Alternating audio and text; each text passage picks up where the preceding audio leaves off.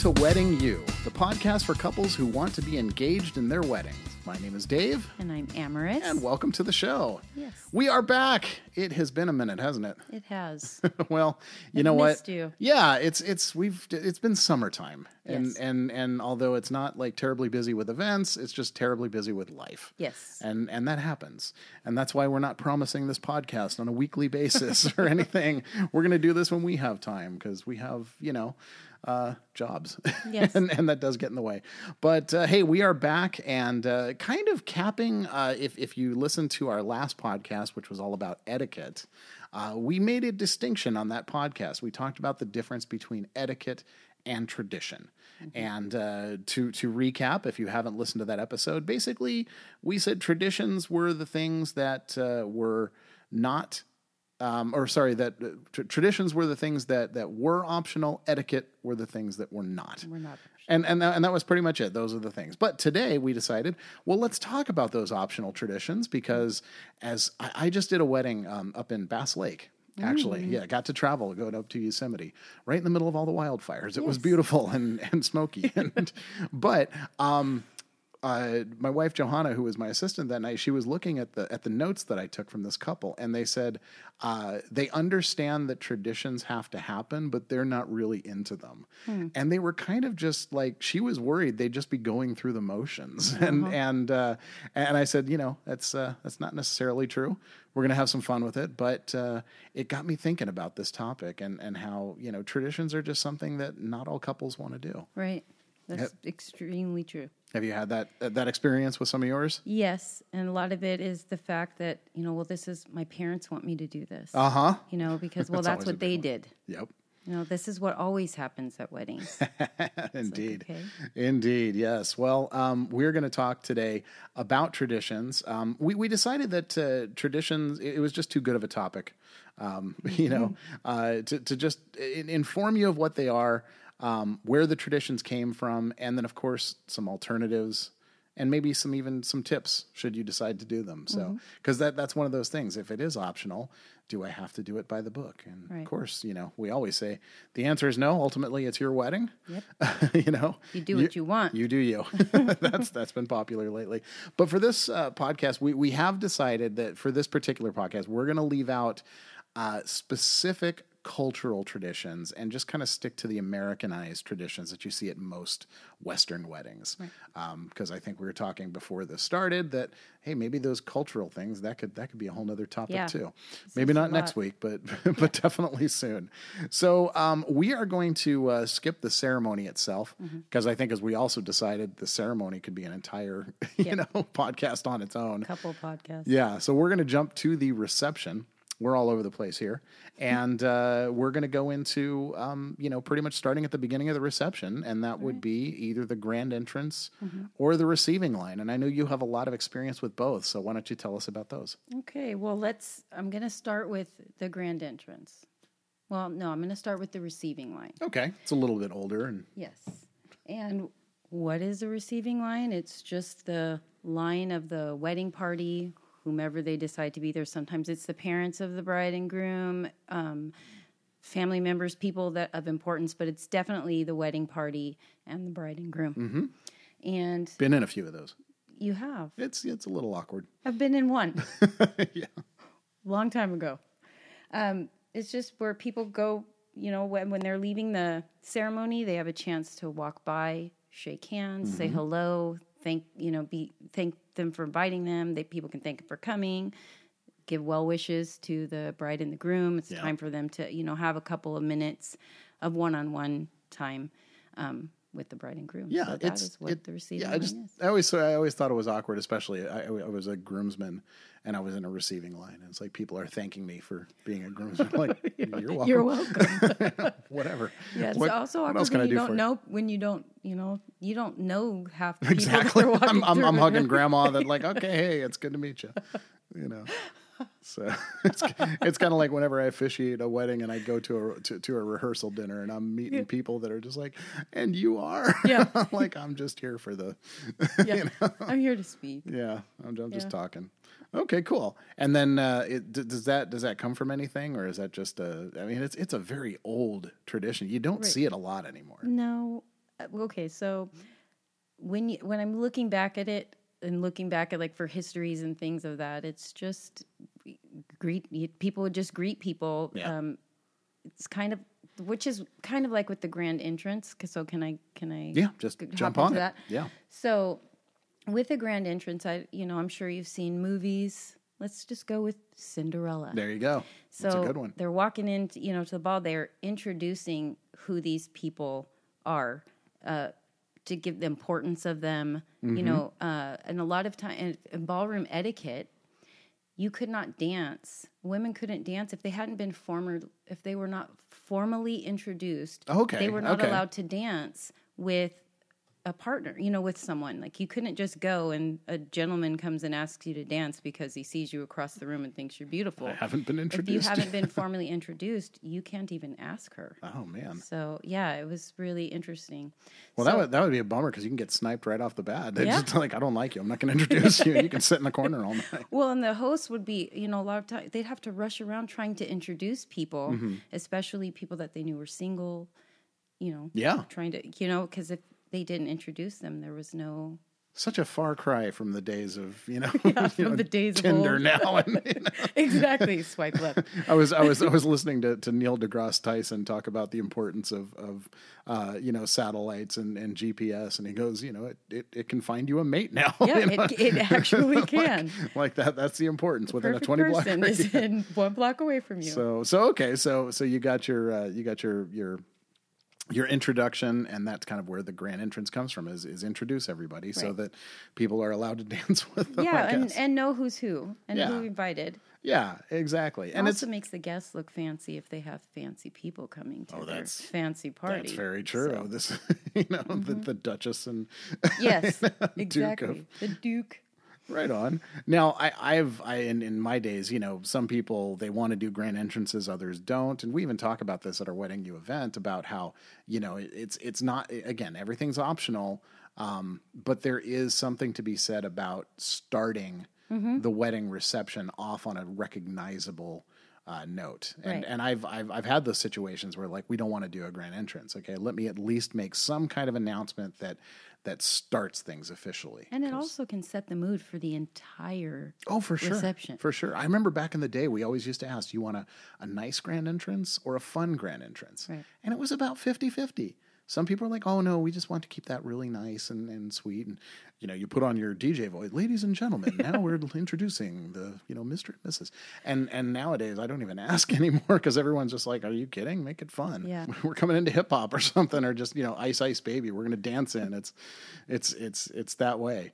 Have you seen alternatives to grand entrances? I have a couple. There's a couple that have really stood out to me. So there was someone that was a football player, and so they did like in the beginning of a football game how all the high school guys run out and break the paper. They break the paper. Yes, so I saw that. That was really cool, and that really stood out to me. It was several years ago. And another one was, you've seen Cinderella, and it was a silhouette entrance, and they did their first dance. And so you see their silhouettes, and they're dancing, and you just see the silhouettes, and then here they come, like they popped behind a sheet or a curtain. It was behind a screen. Oh yeah, I've seen something really, like that. Really cool. Yeah. And then they came out, and then they finished their dance out there, and everyone was like, "Oh!" And the DJ had introduced them, and this was their first dances. So. Way cool. Yeah, yeah. I loved it. I've seen. It was right after the Super Bowl where Beyonce and Bruno Mars were. Appearing together, and they did that kind of like guys versus girls. Beyonce was doing Girls, They Run the World, and she had all of her girls dancing, and then Bruno Mars, they had their dance. So the couple wanted to recreate something like that, of course, with a bunch of groomsmen that had 2 left feet, but it still worked. All the groomsmen came in and they went to one side, and then all the girls came in, went to another, and they kind of had like a little dance off in the center. That would be fun to see. Yeah, it's and anything that you can do again to make it creative, to make it your own. flash mobs I've Yeah, seen. that's what I was going to ask you Yep. if you've ever seen a flash Seen mob. flash mobs. It's sometimes like surprise to the groom Yeah, that the bride and her that's what I girls was have going to done. say. They're like, what is going on? But other times it's just hey, just everybody gets involved. I'm meeting with somebody in a couple weeks for a 65th birthday party, and she dropped the flash mob idea. She said, "Well, I think we want to do this flash mob. I got somebody who does those." Like, more power to you, man. Go for it. just let me know. Celebrate 65 in style. That's awesome. Okay. So, I mean, yeah, grand entrances, like I said, as long as you start it some way, you're generally good. I'm going to jump possibly ahead, possibly not. I'm going to talk about why I'm jumping to this, because it does have to do sometimes immediately after the grand entrance, the thank you speech. And this is one of those that I get a lot of brides and grooms who, they're on the fence about, do they want to do a thank you because maybe they're a little shy. They don't know what to do. So if you're thinking about doing one, here's some great ideas. Here's some information. Obviously, it is optional at the wedding, but convention says that it should be done either at the rehearsal dinner or the wedding reception. Okay. And that's pretty obvious. If you're going to name names, write them down to avoid forgetting somebody. They say you're almost always going to forget somebody. So to avoid forgetting somebody, try not naming names. It's like one or the other. But I have seen brides and grooms pull out sheets and they read down a list of, this is who we want to thank specifically. And it totally works. And when you get it written down, you're usually not going to forget anybody.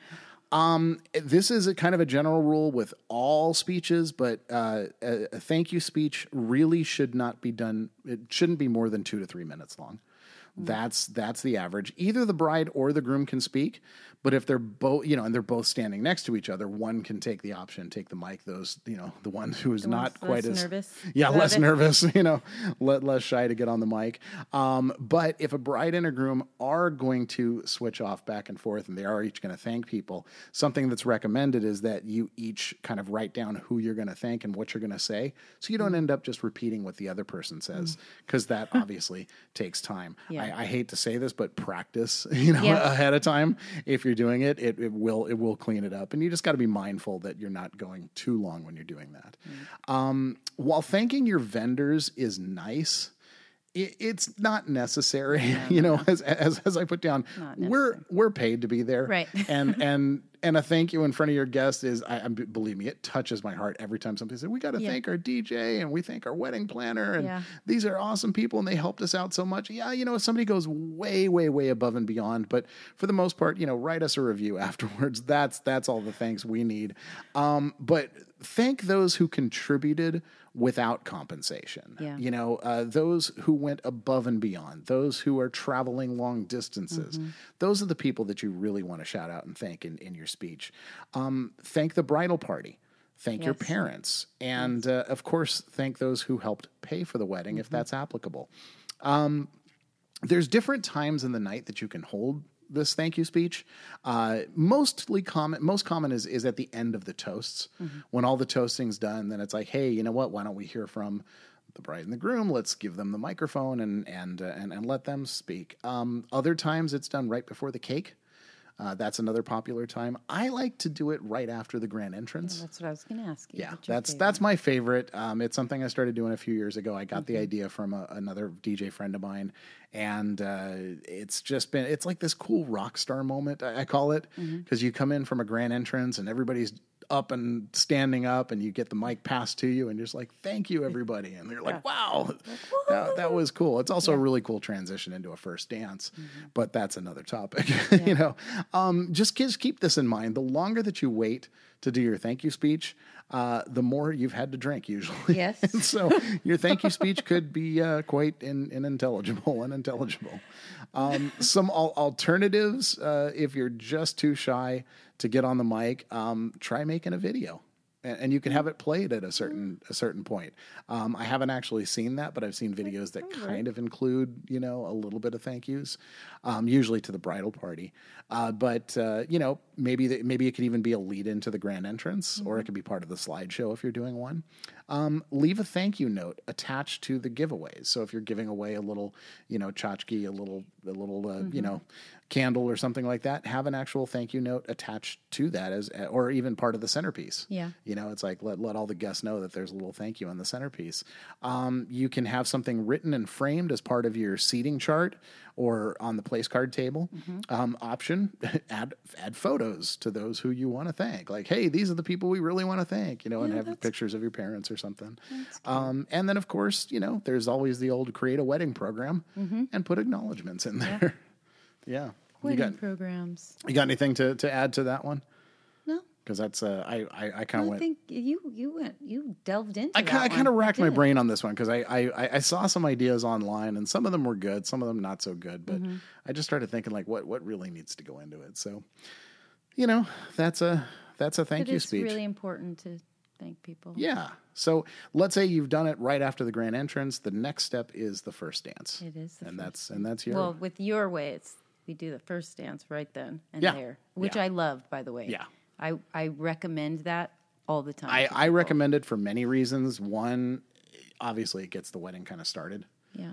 It's like you don't have to wait until after dinner to, the bride and groom haven't danced yet. It's a very old tradition is you're not allowed on the dance floor until the bride and groom dance, which I'm sure you have the history of that. Yes, it is. I've heard you talk about that. But go on. Okay. So the first dance, obviously it's the first dance of the newlyweds.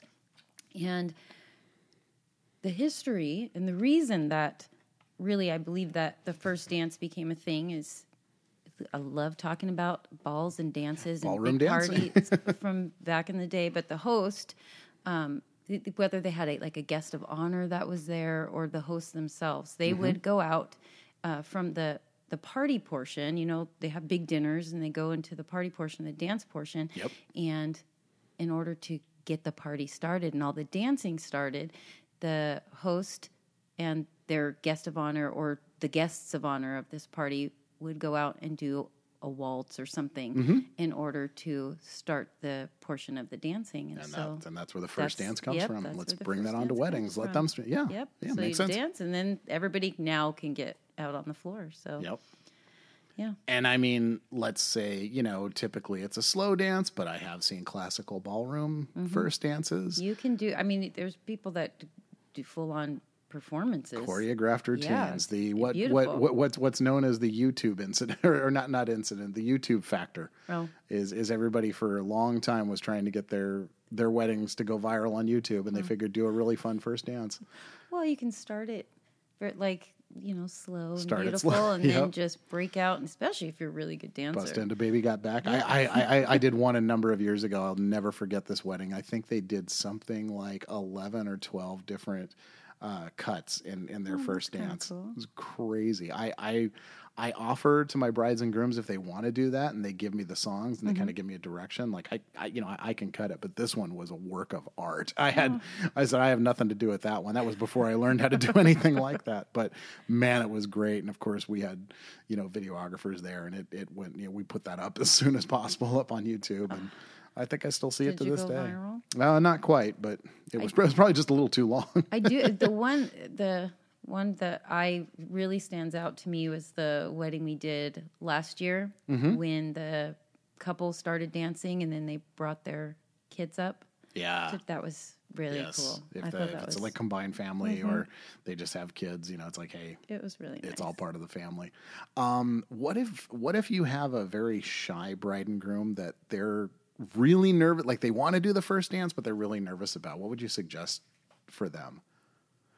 I've honestly never experienced. Oh, have you never that. experienced? They've gotten up to. They're really nervous about it, but they want to do it, and they've just gotten up and did a very quick, slow thing, and then they invited the bridal party, exactly, and everybody else out to dance with them. I've never not seen them dance. People dance, but I've seen them dance for maybe 25 seconds, and then they wanted the entire bridal party to come out. I did a very, very religious wedding.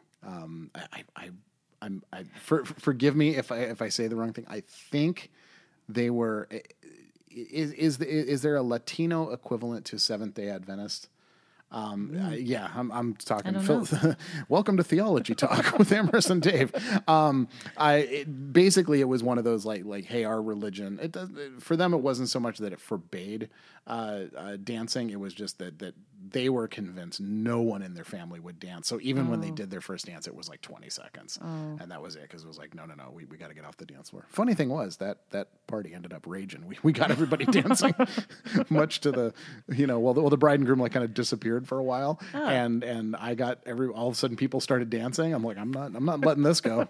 She thought the wedding would be done by 9, 11 o'clock. We're like, okay, you guys got to go. Yeah, it's time to leave. They looked at me. They're like, are you okay? Do you have to go anywhere? I'm like, I got no place else to go. Like, I want to party with you guys. It was so much fun. But yeah, okay. So a first dance, there's I wouldn't say there's too many alternatives except in the dance itself. If you're going to choreograph something, if you're going to do something traditional, if you're just going to do a slow song, right. Songs, they don't all have to be slow, but they should be meaningful because you think about it, that is going to be the song. Yeah. Every time you hear somebody say, that's our song, that's what they're referring to. So, go for meaning over, Ed Sheeran's latest and greatest, if that's not your cup of whiskey with an E. With an E. That's right. Right after the grand entrance, right after the first dance, in my perfect world of Dave making your schedule, it's usually that's where the toasts are going to go.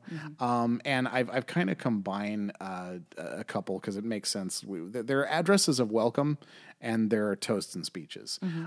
If you're a fan of The Big Bang Theory, then you've no doubt heard, on repeat, Sheldon explains the origin of the toast, dating back to ancient Roman times when they would drop a piece of burnt bread into the glass to temper the bad wine that they sometimes had to drink. That's actually where saying, a toast comes from. Raising a cup or toasting one's gods or one's health, it actually dates back even further than the Roman times. In the 6th century, the Greeks, the ancient Greeks would pour their wine from a common pitcher, and the host would be the first to drink, and he would raise his glass to show everybody that it wasn't poisoned. There's so much of that going on in ancient Greece and the Romans. They were always worried about people poisoning them. But what I found interesting in my research is that wars often ended in a truce by bringing the leader's children together for a wedding.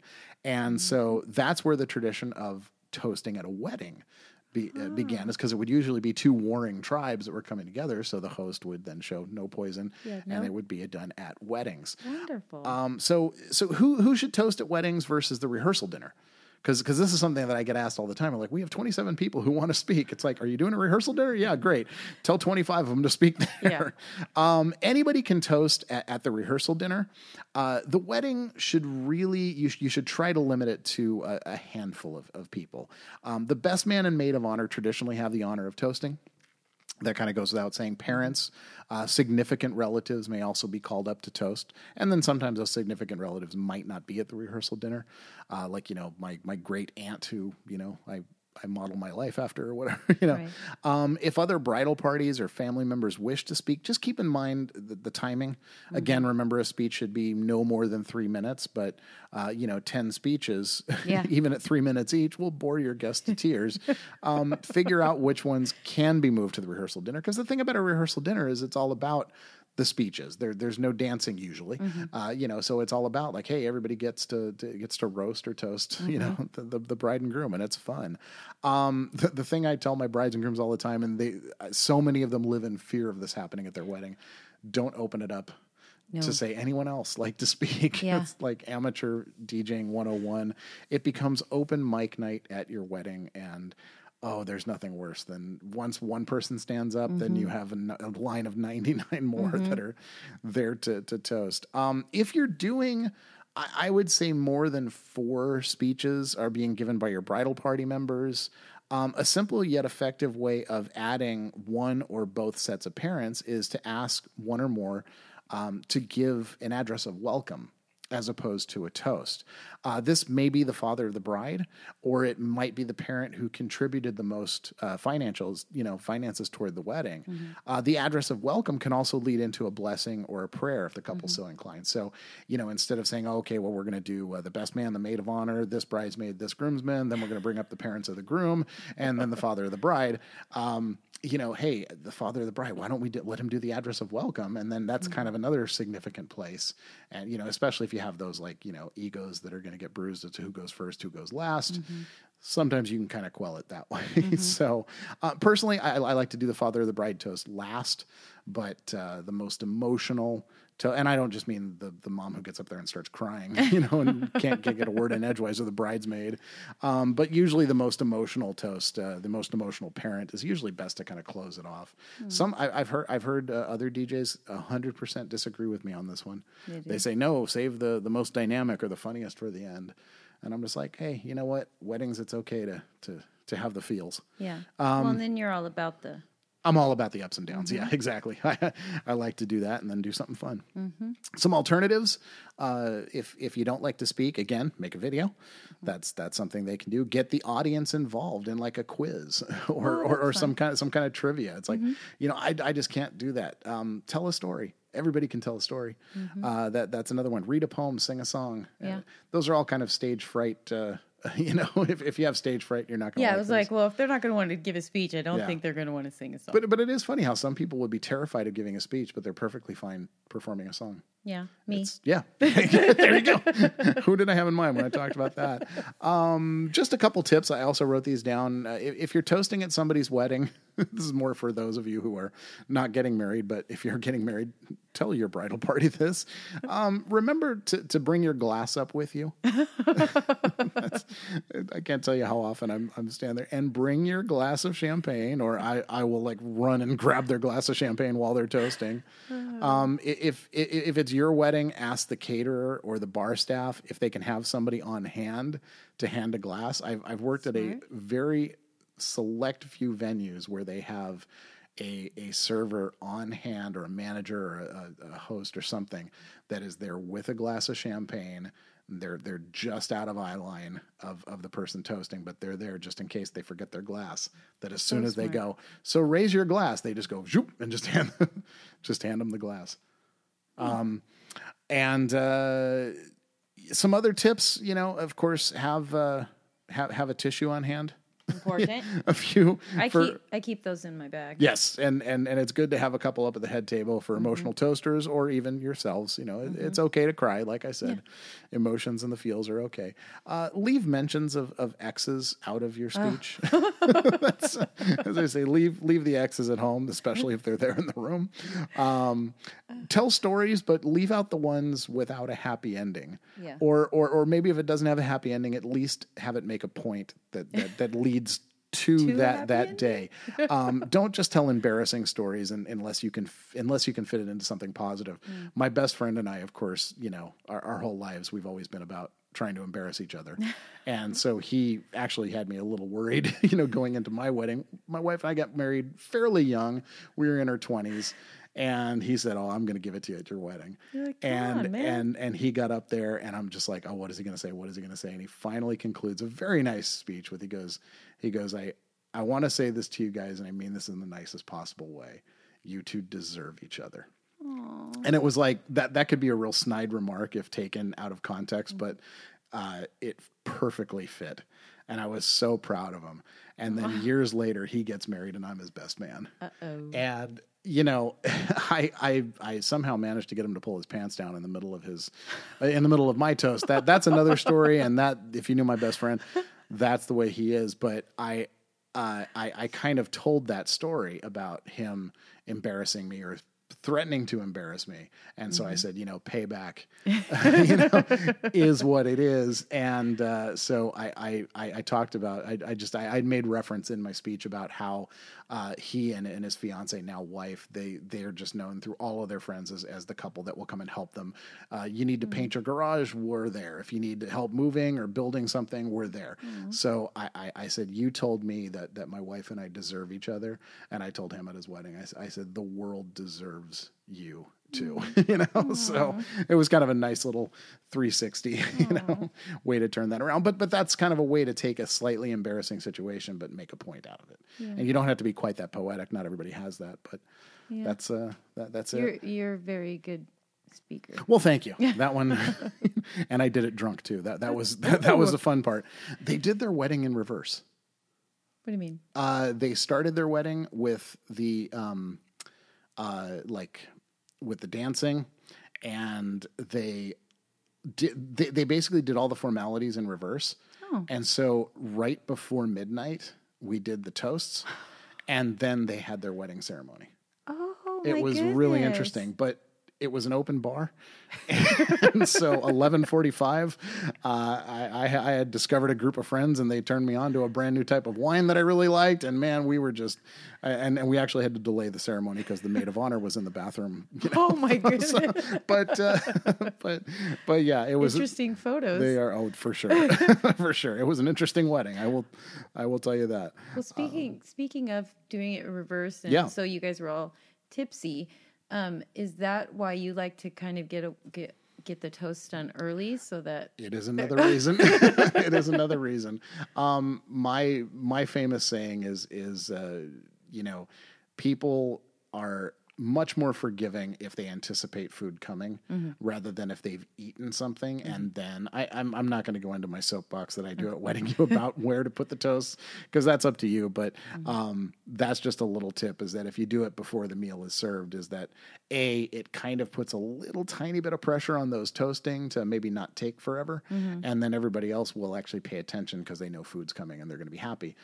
If you do it afterwards, they kind of fall asleep. But yes, that is another reason why I like to put the toast early.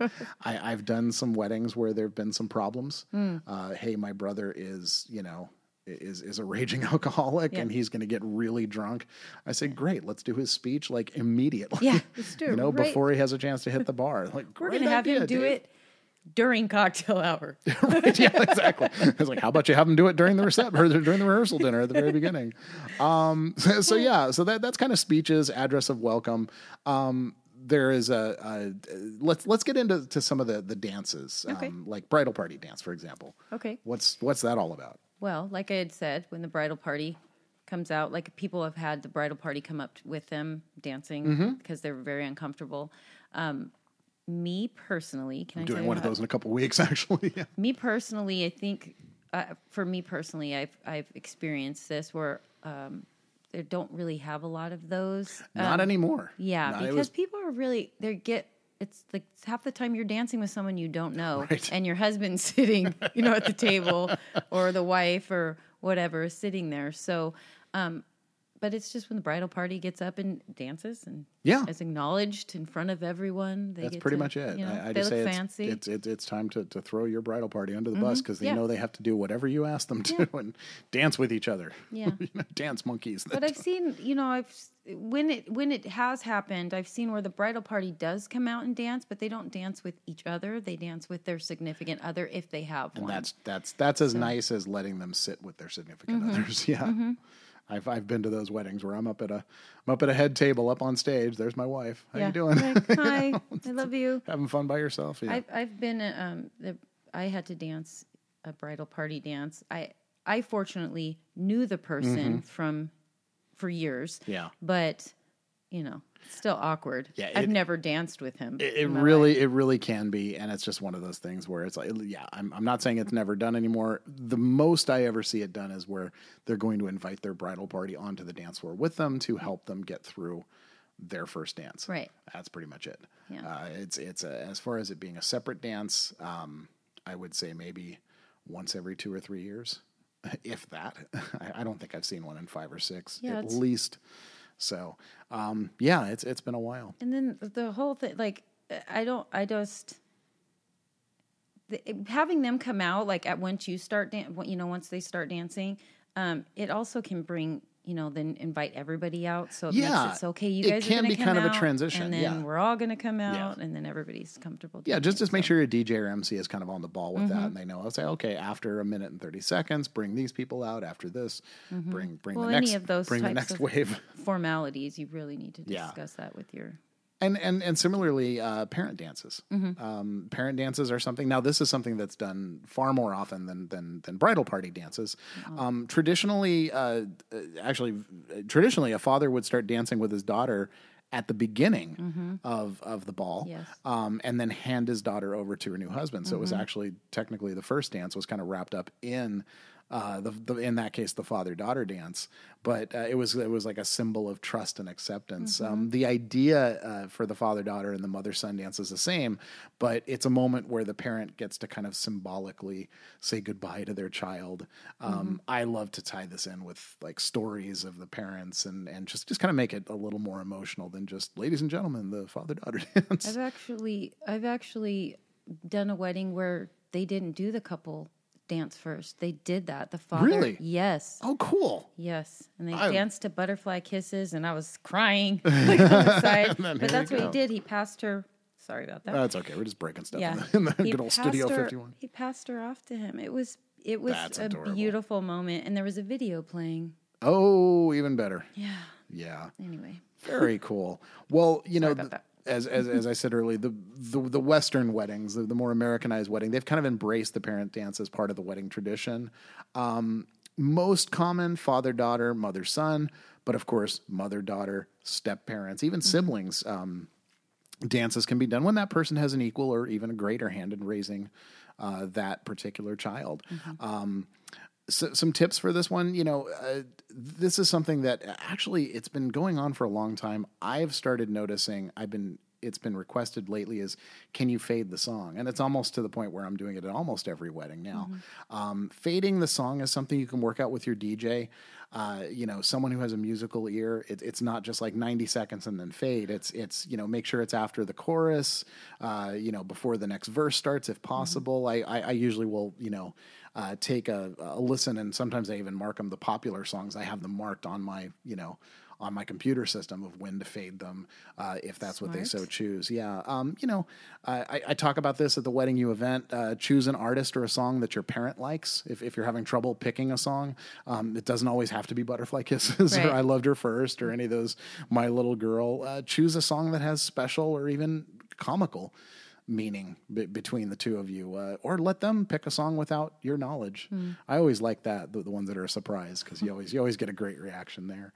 Some alternatives: do all the parent dances at once. Start with a father-daughter and invite the mother-son onto the dance floor, or have them both start at the same time. If again one is shy, I find a lot of times a bride or a groom doesn't want to be the center of attention, or even sometimes their parent. And so by just having 4 people on the dance floor as opposed to 2, it takes eyes off of them, and it gives them something else to stare at. And it just it's like a security blanket.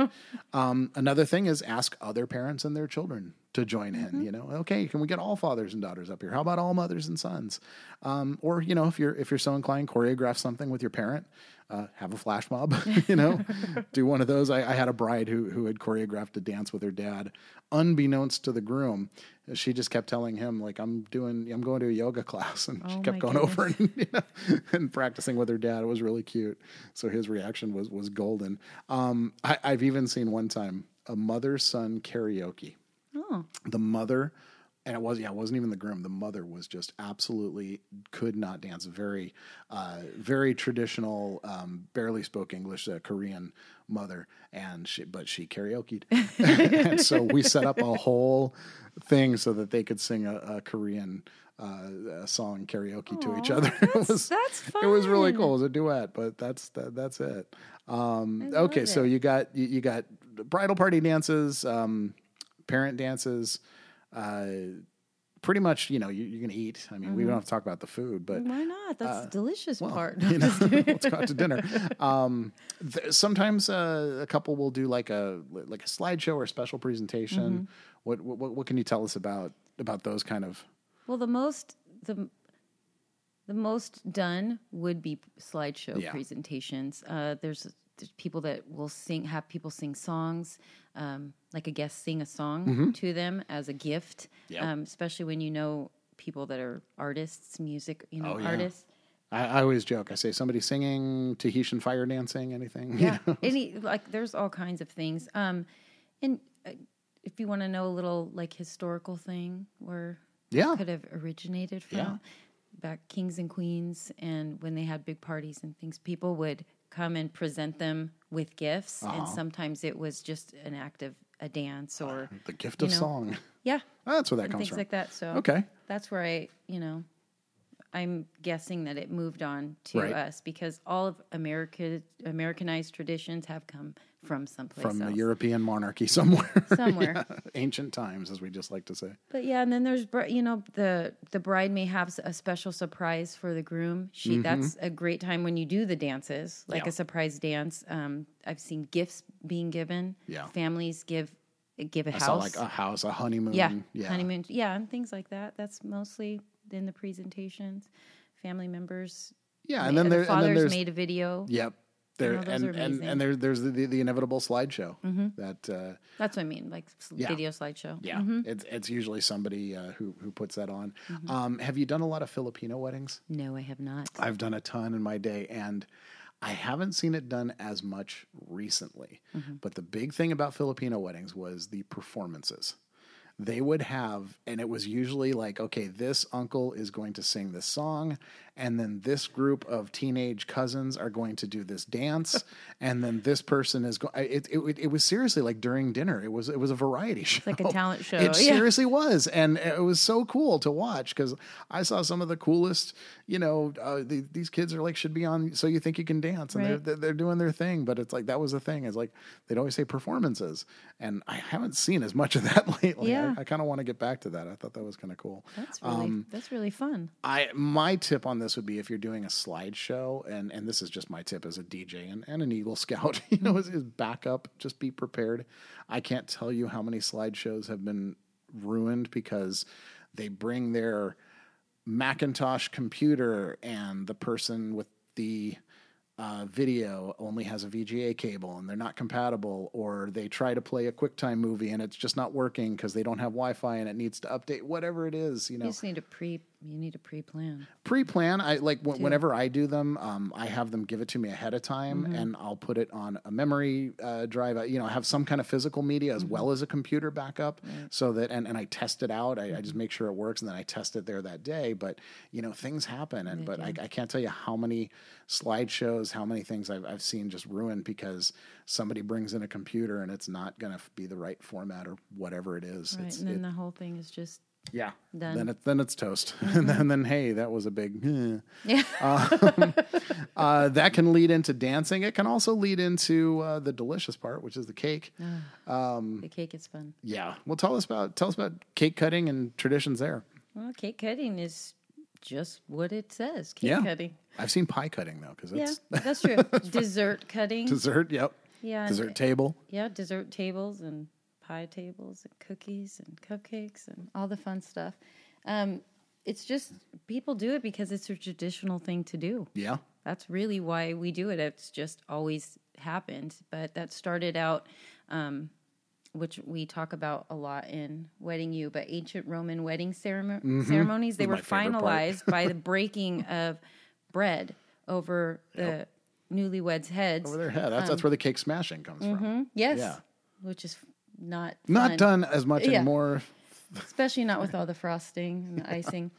But they would break a cake of wheat or barley over the bride's head as a symbol of good fortune. So It's always the bride. So the newlyweds would eat a few crumbs together. And again, that was for symbolizing of like good luck and good fortune. And then the guests would gather up some of the crumbs to take with them because that then gave them good luck as well. Part of that, yeah. And that tradition seeps over into the bouquet garter toss Yes. and all kinds of stuff. There's so much history into why we do what we do. It's Exactly. really, really cool. There's also in the medieval England, the early form of actual wedding cake was they would stack spiced buns as high as they could. And if the bride and groom could kiss over the top of that was also, they were supposed to have prosperity. And yeah, I thought it was pretty funny.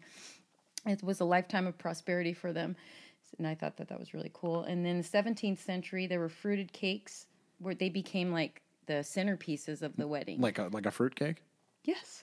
Cool. Fruited cakes. But that was for fertility and prosperity. And you can use a fruitcake as a centerpiece now. Yes, you can. You can really use anything you want. And then sometime in the 17th century, when sugar became like readily available and like affordable for people, that's when they started That's when they started making it sweet. it's making the icing, and then they would put that all over the top, just like we see now. Now we're seeing less of, because a lot of people are doing the Gluten-free? gluten-free. They do Sugar-free. the naked. Oh, like yeah, the naked cake, yeah. Which I love frosting, so... I think it was it Paul F. Tompkins had a whole comedy bit on like why we love cake more than pie, and it's because of frosting. Yeah, it's delicious. My sister makes really good frosting that I would just prefer to eat with a spoon. But, Good Dutch chocolate is that's my weakness right there. I'm not really one for frosting too often, but give me a good chocolate and I'm there. can I tell you something really funny? Yeah. That I discovered. So in Russia they have a wedding loaf. And the bride and groom, like whoever takes the biggest bite of their wedding loaf is supposed to, that shows who's the head of the household. Oh, okay. Isn't that fun? All right. I thought that was I could be into that. Yeah. I could take a big bite. I could take a big bite. Of course, we all know who the head of our household is, my wife. But could she take the bigger bite? No, she just lets me pretend. Oh, that's because she loves you. That's right. Oh man, some really cool alternatives are ice cream cake, cookies, donuts. Donuts is a huge thing. Oh, the donut wall and that like donut we wall talked was about really on that really cool. Yeah. Gross but cool. Gross but cool if they're flies. Yes, exactly.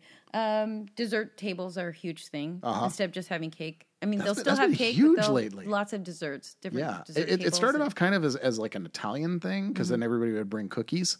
Like as an cookies. Italian tradition, but now I'm just almost every wedding is like, oh, we have a dessert table. Yeah, and it's like they're not focusing so much on the big expensive wedding cake. They're just like, let's just bring a bunch of desserts, and then everybody will end up finding something that they love, and you don't have to worry about allergies, right? Because you can label what's in it. And exactly. This one is nut free. This one's gluten free. This one is taste free. Yeah, taste free. I've had a couple of taste free. Yeah. Yeah. So cool. Okay. Well, hey, anytime you get to cut the cake, and then afterwards, there's a few traditions left.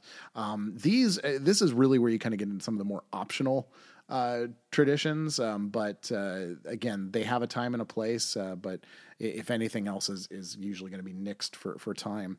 The money dance. That's a big one. The dollar dance, apron dance. I've actually heard it called.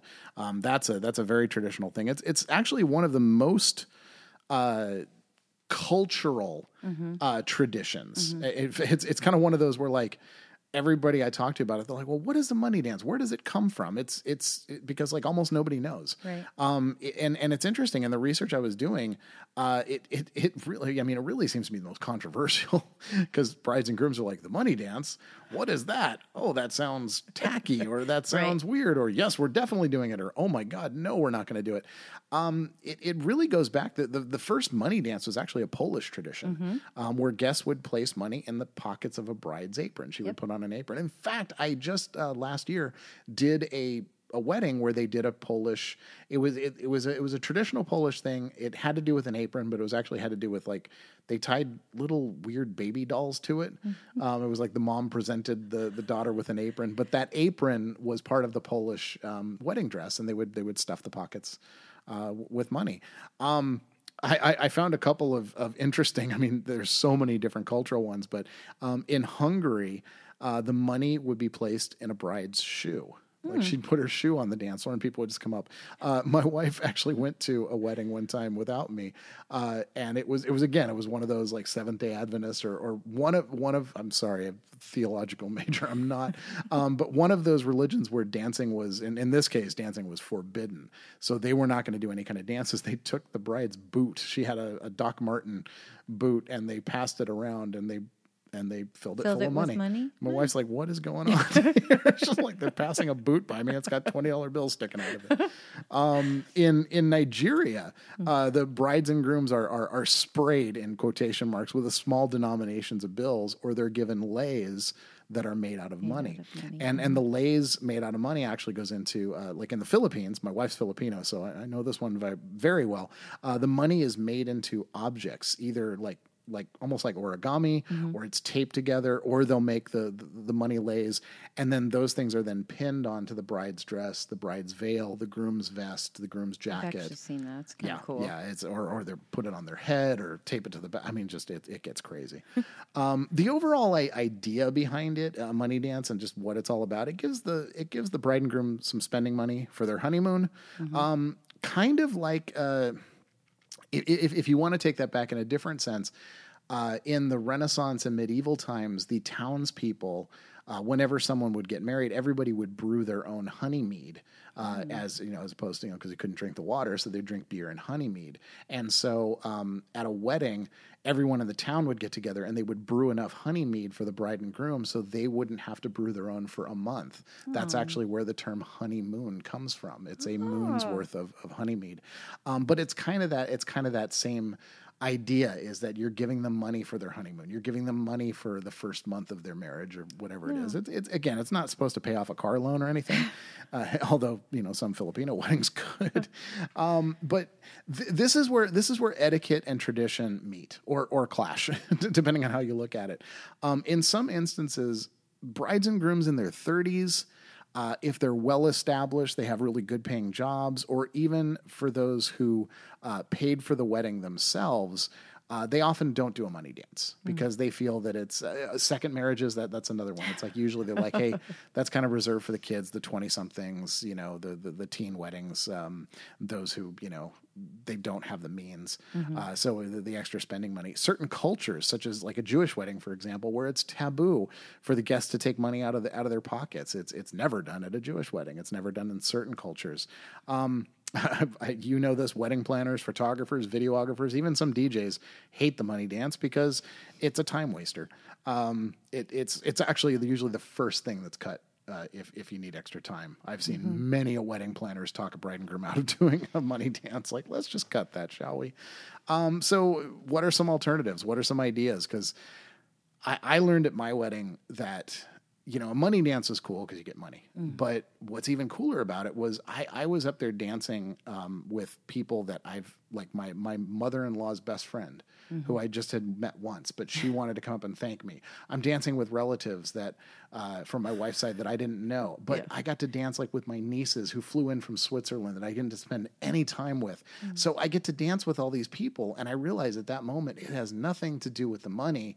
The money is secondary to, hey, people just want to spend 30 seconds and just come up and say, thank you for inviting me. We're having a great time. You guys look fantastic. This is cool. So you can do a money dance without the money. I just call it a best wishes dance. It's the idea is like, hey, let's take the money element out of it, but you've got a lot of people who maybe they don't want to bother you. They don't want to come up if you haven't done table visits. They just want a chance. They want an audience with you, and let's give them a chance. For a selfie. The selfie dance. That's another one I've been doing lately. I love the selfie dance. And so do a lot of brides and grooms. It's like, hey, come up and take a selfie. In fact, I've just worked that into the money dance in general. I say, you want to dance with them? You want to take a selfie? Do whatever you want to do. Another type of dance, not really a money dance, but something I've seen done quite often is a married couples dance or an anniversary dance. Now, this is not one where you're dancing with everybody. This is actually, like I said, it's not so much a tradition steeped in history, but it's one that's gained a lot of popularity, especially because of bands and DJs, and it's just another way to fill the dance floor. Calling out the married couples or just couples, they don't have to be married, giving them one opportunity to dance with each other. It might be the only chance they get to dance all night. And some of the guests will really appreciate that because they don't do a lot of dancing, and if you specifically call them out, they're going to remember your wedding. I danced at your wedding. That was so cool. I like there's different schools of thoughts on how to do it. Starting the song and eliminating couples from the youngest to the oldest married couple. That's the way a lot of DJs do it. Personally, I don't like to do it that way. I think kicking people off the dance floor is exactly the opposite of what I'm paid to do as a DJ. So I like to do a show of hands at the beginning. Hey, how many people have been married 5 years, 10 years, 20 years? Eventually you get up to that couple that's been married. I just had one recently, 68 years. Oh, crazy. My goodness. Yeah. And so, it's cool, and it lets everybody stick together and they all get to dance, but they get to recognize that couple. Some brides and grooms like to give a prize to the longest married couple, such as the bridal bouquet. if she's not throwing it later, if she has 2 to give away. I've also seen gift cards. They give away centerpieces, bottles of wine, et cetera. And it could just be a nice way for the MC to also, get a quick interview with that couple. The couple's been married 68 years. I had to put the microphone in front of their face. Like, how did you guys do it? Give them some wedding tips. Right. I have never been disappointed in an answer I've gotten when I've interviewed a couple for, because one of them will say something cute, funny, sentimental. It's really cool. 68 Yeah. years. That's amazing. Yeah, exactly. And again, alternatives, if you and your guests just don't dance, you could do a big group photo and pair the bride and groom next to the couple that's been the longest. You can set it up in the exact same way. And so, that's that. And then, of course, like one of the last traditions usually done in the night is the bouquet garter. Yeah. That's something that historically, we talk about this at wedding, you tossing of the bouquet. It comes from, it comes from a slightly different tradition of just the bride, getting her dress ripped to pieces. I guess the bridesmaids would they would take the bride to her chamber, and then one of them would yell, "Get the garter." And the smart bridesmaid or the smart bride would wear her garter low on her leg so they wouldn't destroy her dress in trying to get it, where the inexperienced brides would wear it really high up, and then they'd have their dress torn to pieces. So it kind of goes along with that, tearing off a piece of the bride's dress for luck. But bouquet tosses generally done, for the single ladies. Yeah, exactly. Thank you. Beyonce, go. It's usually, whoever catches the garter is the next to get married. The garter removal, historically kind of the same thing. Like I said, taking the garter off and yelling, "Get the garter." But the garter, it can be worn on either leg. That's something, there's no hard set rule about that. It's whichever leg is more comfortable. It is recommended, ladies, that you wear it around, like just above your knee, because that's like the thinnest part of your upper leg. So it's a little bit more comfortable. A lot of brides, especially if you're wearing a tight dress or a specific fit, like a mermaid dress, you won't put it on until, right before. As a wedding planner, always got to check, are you wearing the garter? Well, most often it's put on right before. Yeah. And that's just it. So as, wedding planner, DJs who know a thing or two will always ask, are you wearing it? Or make sure they have time to go put it on and do that extra step. For the ladies, for the bouquet toss, you usually play a song. And you call the girls out, and then 3, 2, 1, you throw the bouquet. For guys, it's usually 2 songs. Yeah, it's usually one to call the guys off, and then the second one where he, thinks he's, Magic Mike. Yeah, exactly. And does a little dance and takes it off. No, I've seen some grooms that are like horrified. No, I can't possibly do that. So, and that goes into like all the alternatives. Hey, why don't we just, put the garter around a football and throw that instead of, instead of that. A lot of brides and grooms, they don't want to do one or the other for various reasons. It's not bouquet garter. Right. It's bouquet toss, garter removal, and toss. It's 2 separate things, and you can do one or the other. That's fine. Maybe the couple is shy. Maybe there's a lack of married couples. Maybe you just don't like the tradition. If you have a lack of married couples, lack of single couples, call up the married women or men. Explain whoever catches it is going to have good luck, or say they're going to get lucky. That's a fun thing. Just depends on your crowd. Usually I call up the single and married guys for the garter toss after I do the single ladies. And I do the whole, whoever catches is going to get lucky, because let's just face it, we've both seen it where all the single guys are up there and they think whoever catches it's going to get married. So they all dive out of the way, and it's a very, way of ending. No, thank you. Yeah. So the 7-year-old.